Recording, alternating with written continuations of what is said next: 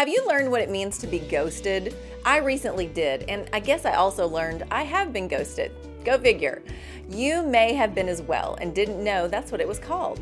Ghosting is breaking off a relationship by stopping all communication and contact with a person without any apparent warning or justification, as well as ignoring the person's attempts to reach out or communicate.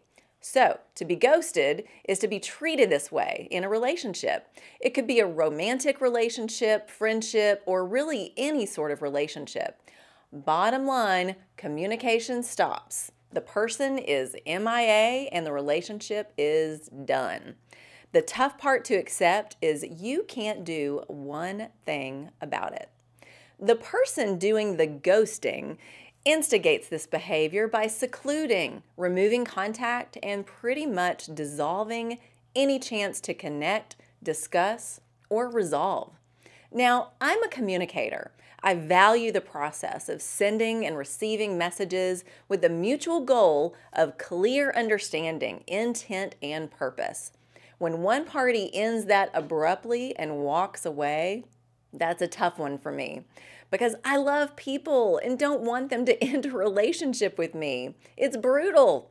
You basically get ignored and ultimately cut out of someone's life. Why does it happen? How could someone simply check out of a relationship or community? It's interesting, to say the least, and often those behaviors and actions are the fruit of something deeper. But bottom line, you can't control the actions, thoughts, and motives of others. All I can do is follow the guidance of Romans 12:18 and do all I can on my part to pursue and live at peace with others. That's how we are to respond when we get ghosted. So, what if we are the ones doing the ghosting? And what if the one we are ghosting is God? Have you ever been guilty of ghosting God? Walking away from God has serious implications.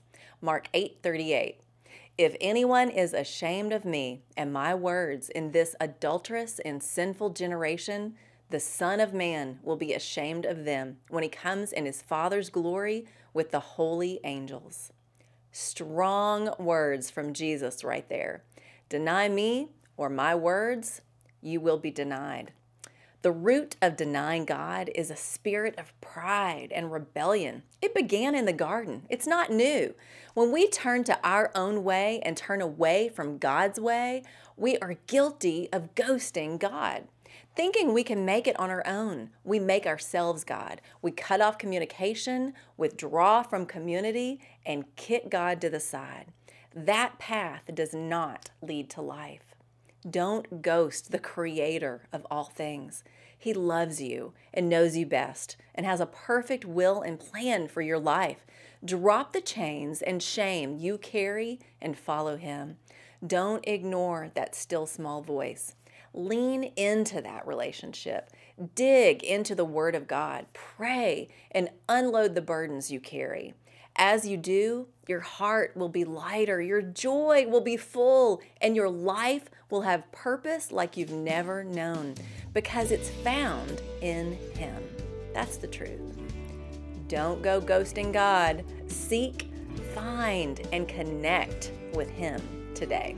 I'm Lori Klein.